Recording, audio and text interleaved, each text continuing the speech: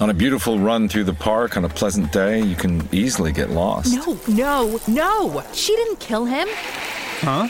In your true crime podcast. It was the pool guy. So obvious. Whatever motivates you works for us. It's all about letting your run be your run.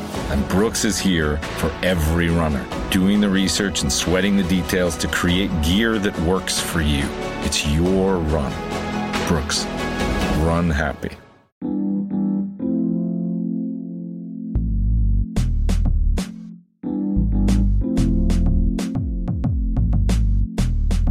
Regressing to the mean since 2015, it's the Hockey PDO-cast with your host, Dmitry Filipovich.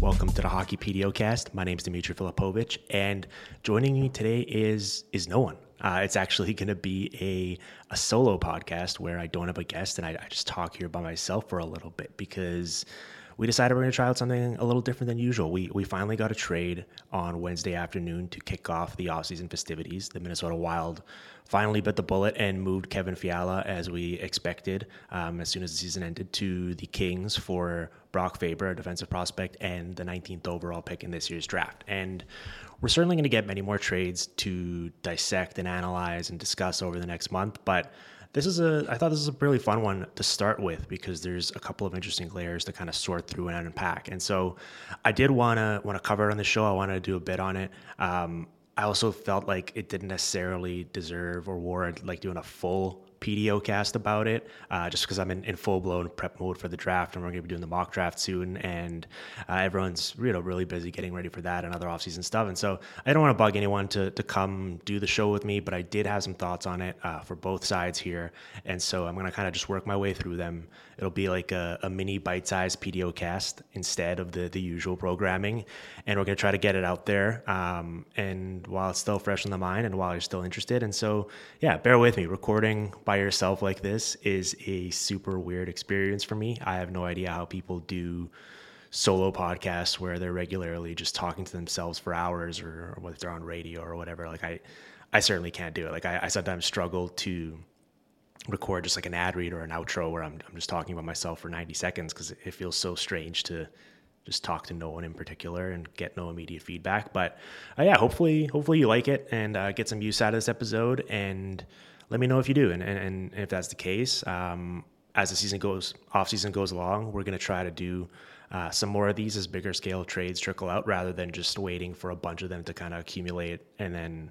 rounding them all up and doing a bigger show like I've typically done in the past. But all right, let's start unpacking this deal from the Kings' perspective first, because I feel like that's the more interesting present day angle here. So listen, there was no shortage of teams lining up with significant interest in taking Fiala off Minnesota's hands. The Senators were reported as one of them.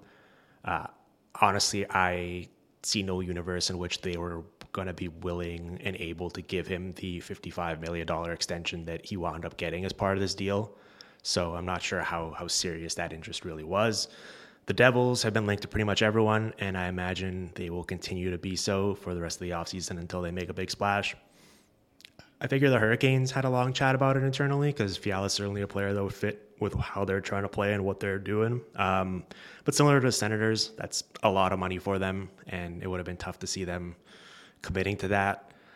Someone I didn't really see mentioned as much in terms of the interested parties were the Kraken. I believe they're going to be seriously exploring pretty much every good offensive player that's available this summer because they've just got so much cap flexibility right now and money to spend, and they presumably want something for people to be excited about after that miserable inaugural season they had. So it wouldn't have made sense necessarily for them to part with premium futures to get a player like Fiala. I think it'll make more sense for them to dip into the free agent market and just use that available money to potentially overpay certain players to come to Seattle and play there. But there's certainly someone to watch. And I think that, a couple of the teams that have high-priced free agent wingers hitting the market soon, or teams that are going to be interested in pursuing those guys, I suspect they considered Fiala here as potential backup option, just to kind of get out ahead of the market and not wait till July 13th and then get into massive bidding wars. But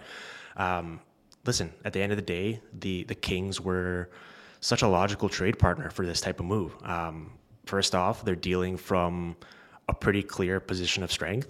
At Elite Prospects, we had their prospect pool ranked number 1 heading into the season, and that means they could afford to dip into it and pull out a couple assets without worrying about depleting the pipeline entirely. Like when you've got Brant Clark and Helge Grans and, not to mention Mikey Anderson and Sean Dursey and Tobias Bjornfoot and all these young defensemen that they've accrued over the past couple of years, you can afford to say goodbye to a guy like Brock Faber, even if you really like him, and not really flinch because you've got so many alternatives.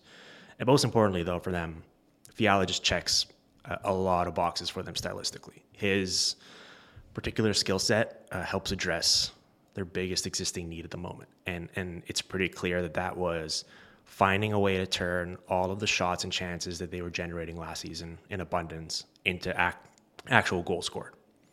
The Kings are coming off a season where they finished 20th in goals, despite having the 5th most shots, the 4th most high danger chances, and the 6th most expected goals. And that's almost entirely, that gap between the two is pretty much entirely due to shooting 8.2% as a team, which we've discussed on this PDO cast in the past. And that was the lowest figure in the league. Now, I'm sure some of that is bad random luck. Like I wouldn't expect them to be 32nd in the league again in 2022, 2023.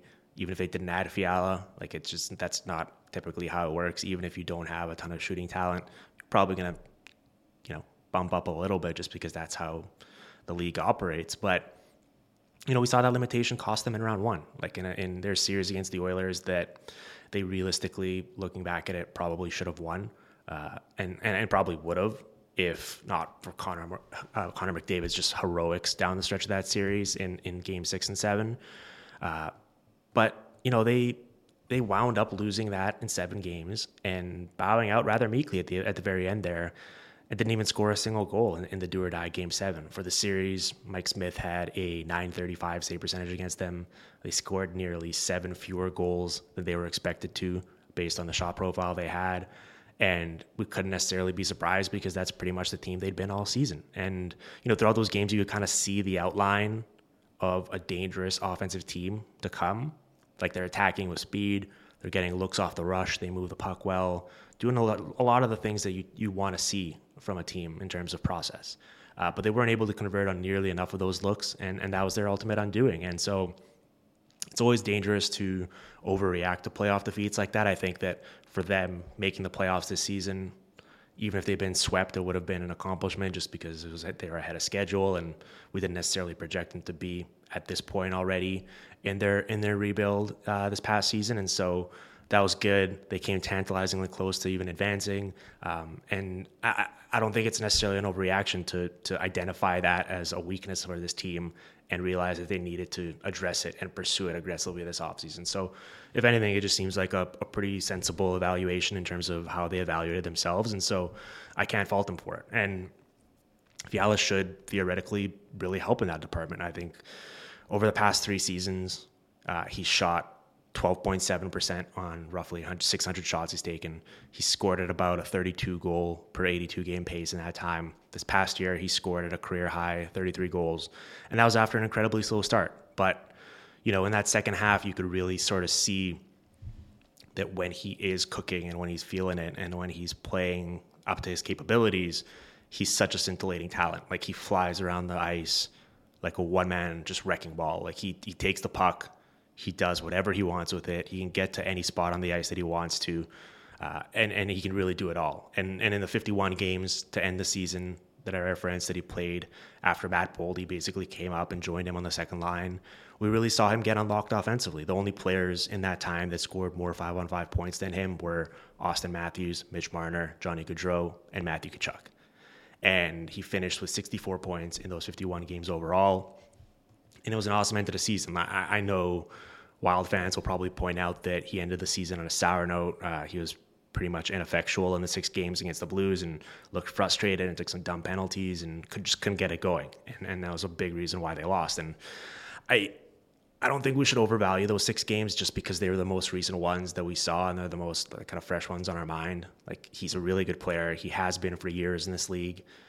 He's in his prime.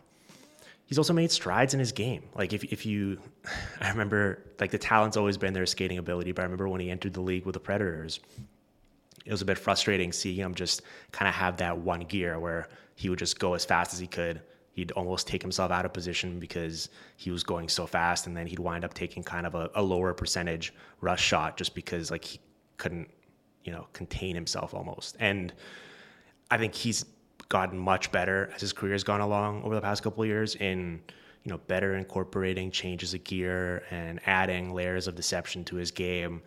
I've noticed recently he started really incorporating that kind of hook pass where he's skating and then he passes it to the guy either kind of that's trailing him a little bit. It's a staple of Kaprizov's game, and I feel like he picks it up. I don't really remember him doing it that much before, but it kind of co-opted it to perfection almost. And so he's just become much more than a pure straight line north-south burner, and that's the Kings are going to need, and they're going to need him to tap into that and add more of a dynamic rush element to their game in terms of not necessarily just going down the ice and then shooting it from point A to point B and allowing the goalie to get set on that, getting more lateral movement in their game and attacking in that regard. And so I think he can help in that way. And the reason why I mentioned Matt Boldy earlier is I think it was really rewarding to see Fiala finally get a running mate that he could actually play with, that could keep up with him from a talent level. Minnesota, kind of frustratingly, made a habit the past couple of years of just basically feeding him whoever and hoping he'd be able to make it work. The list of centers that he played 100-plus minutes with over the past 2 seasons in order of most shared ice time are Freddie Gaudreau, Victor Rask, Joel Eriksson-Ek, who's good, Marcus Johansson, Nick Bjugstad, and Nick Bonino. And you have to figure that in LA, I assume part of the sell beyond the money that they gave him was, listen, you're gonna get to ride shotgun with Kopitar here, at least to start. And Anze, at this point of his career, is still really good at getting the puck and then feeding it to players. And that's going to be a very interesting combination. And it's going to make life certainly a lot easier for Fiala if that is the case. And so it represents a huge step up in terms of playmaking talent to play alongside him. And so I imagine that's a desirable spot for him to land in. Now, one final note on the Kings. A player with Fiala's offensive profile being dropped into this lineup is obviously a very exciting proposition. They're adding a bona fide top line player. Essentially, I know he's a second liner for Minnesota, but he really is a top line winger. They're adding him to last year's roster without really subtracting anything from it and not having to, account for the money by all of a sudden shedding salary elsewhere. They can basically just drop him in there at this point, and it represents a massive improvement for them.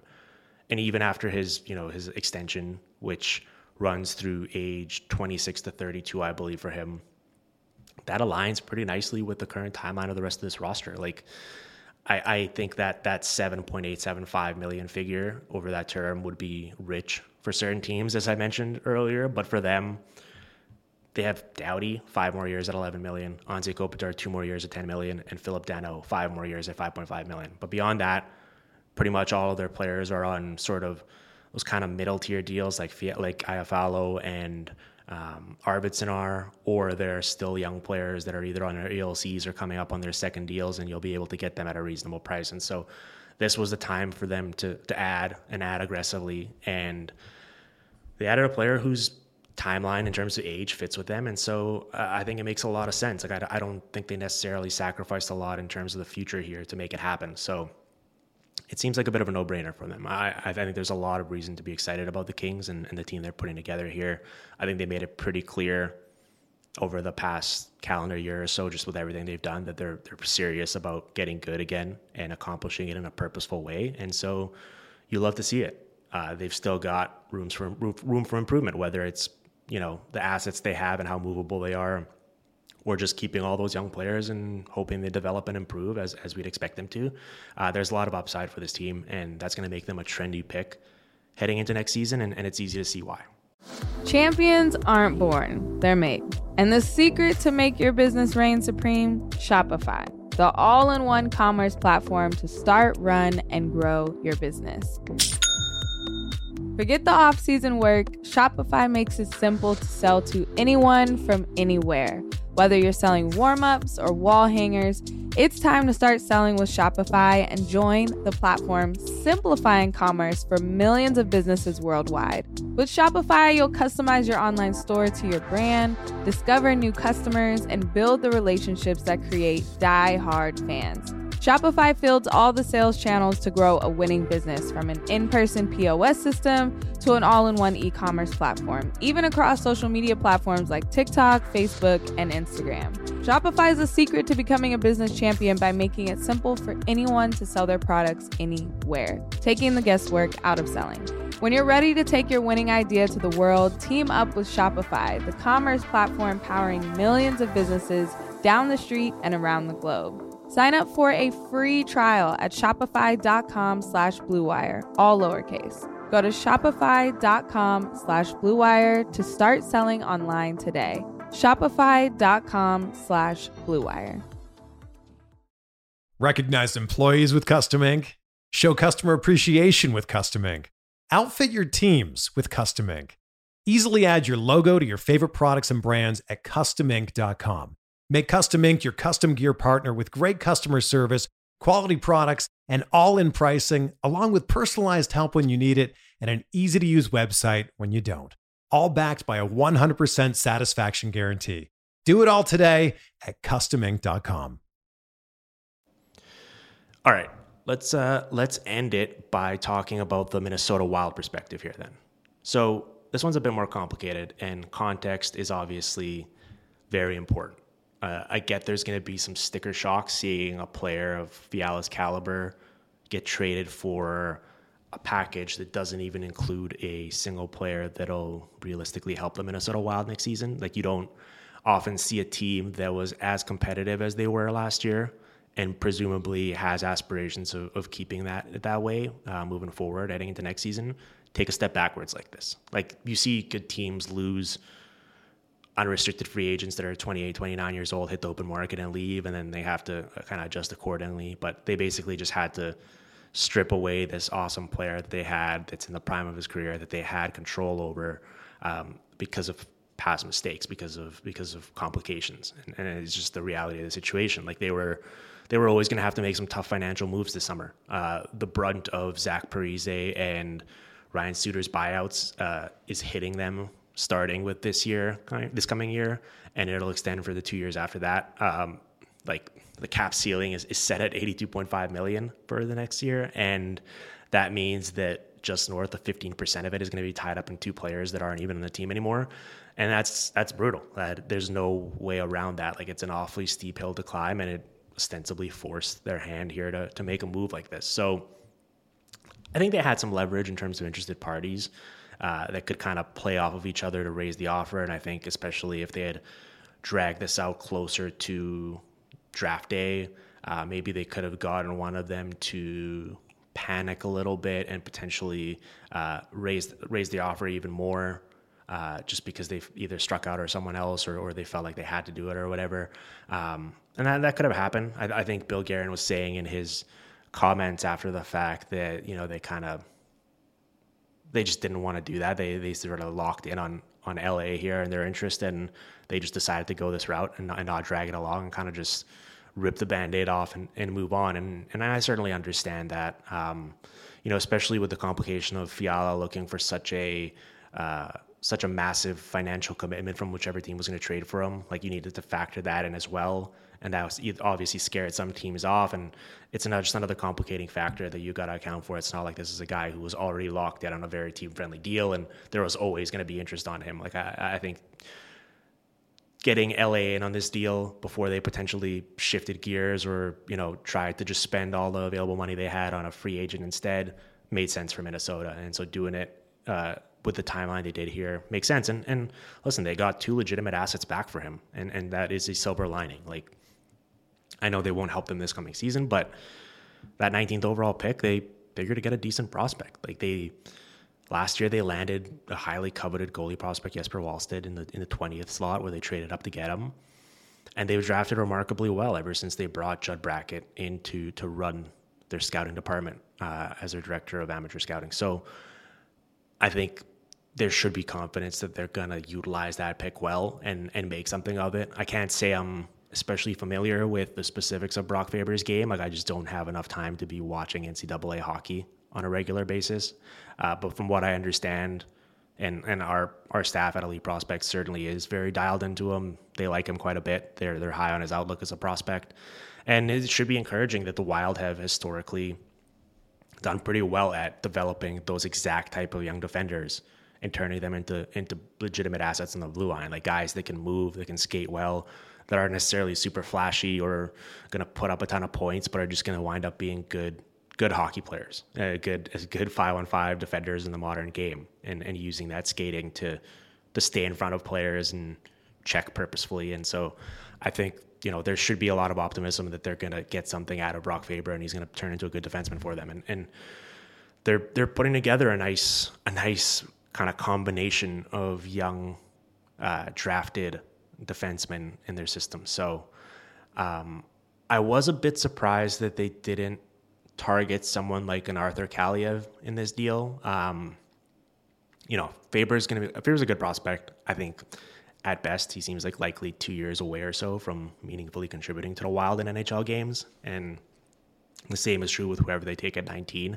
I figured for their purposes, just because they are still going to be a good team that has a lot going for it, I figured a priority for theirs would have been getting back someone that could kind of step in immediately from day one on an ELC or on a very kind of cost-controlled figure that could step in and provide bang for their buck and help out during this 3-year window where they're going to need it. Especially, they're going to need to basically optimize and maximize every single contract they have.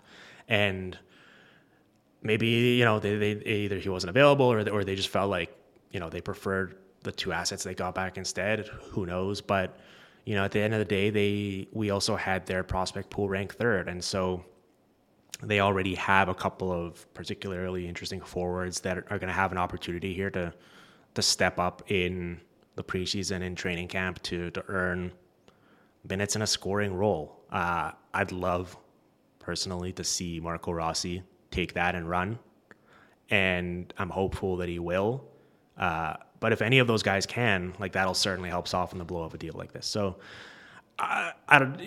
you can't spin it any other way. If you're a Minnesota Wild fan, this is going to hurt.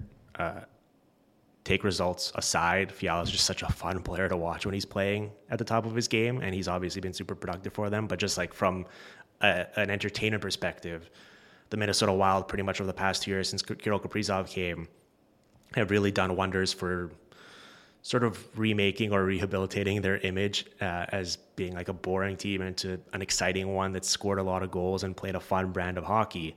And so that's going to take a hit here.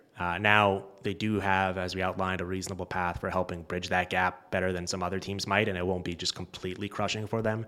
So I guess that is the silver lining, but it is what it is. It seemed like this was inevitable, and it wound up happening.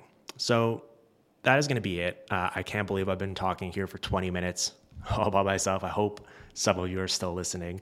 That is going to be it for today's show. That's enough on this trade. I think I got to everything I wanted to mention. Thank you for listening. If you did enjoy it, please help us out with a rating and review. Each one's greatly appreciated. We will be back soon with great guests, more fun content, and more standard programming from the PDO cast that you've become accustomed to. So thanks for coming along for the ride with us. Thanks for listening, and we'll be back soon. Until then.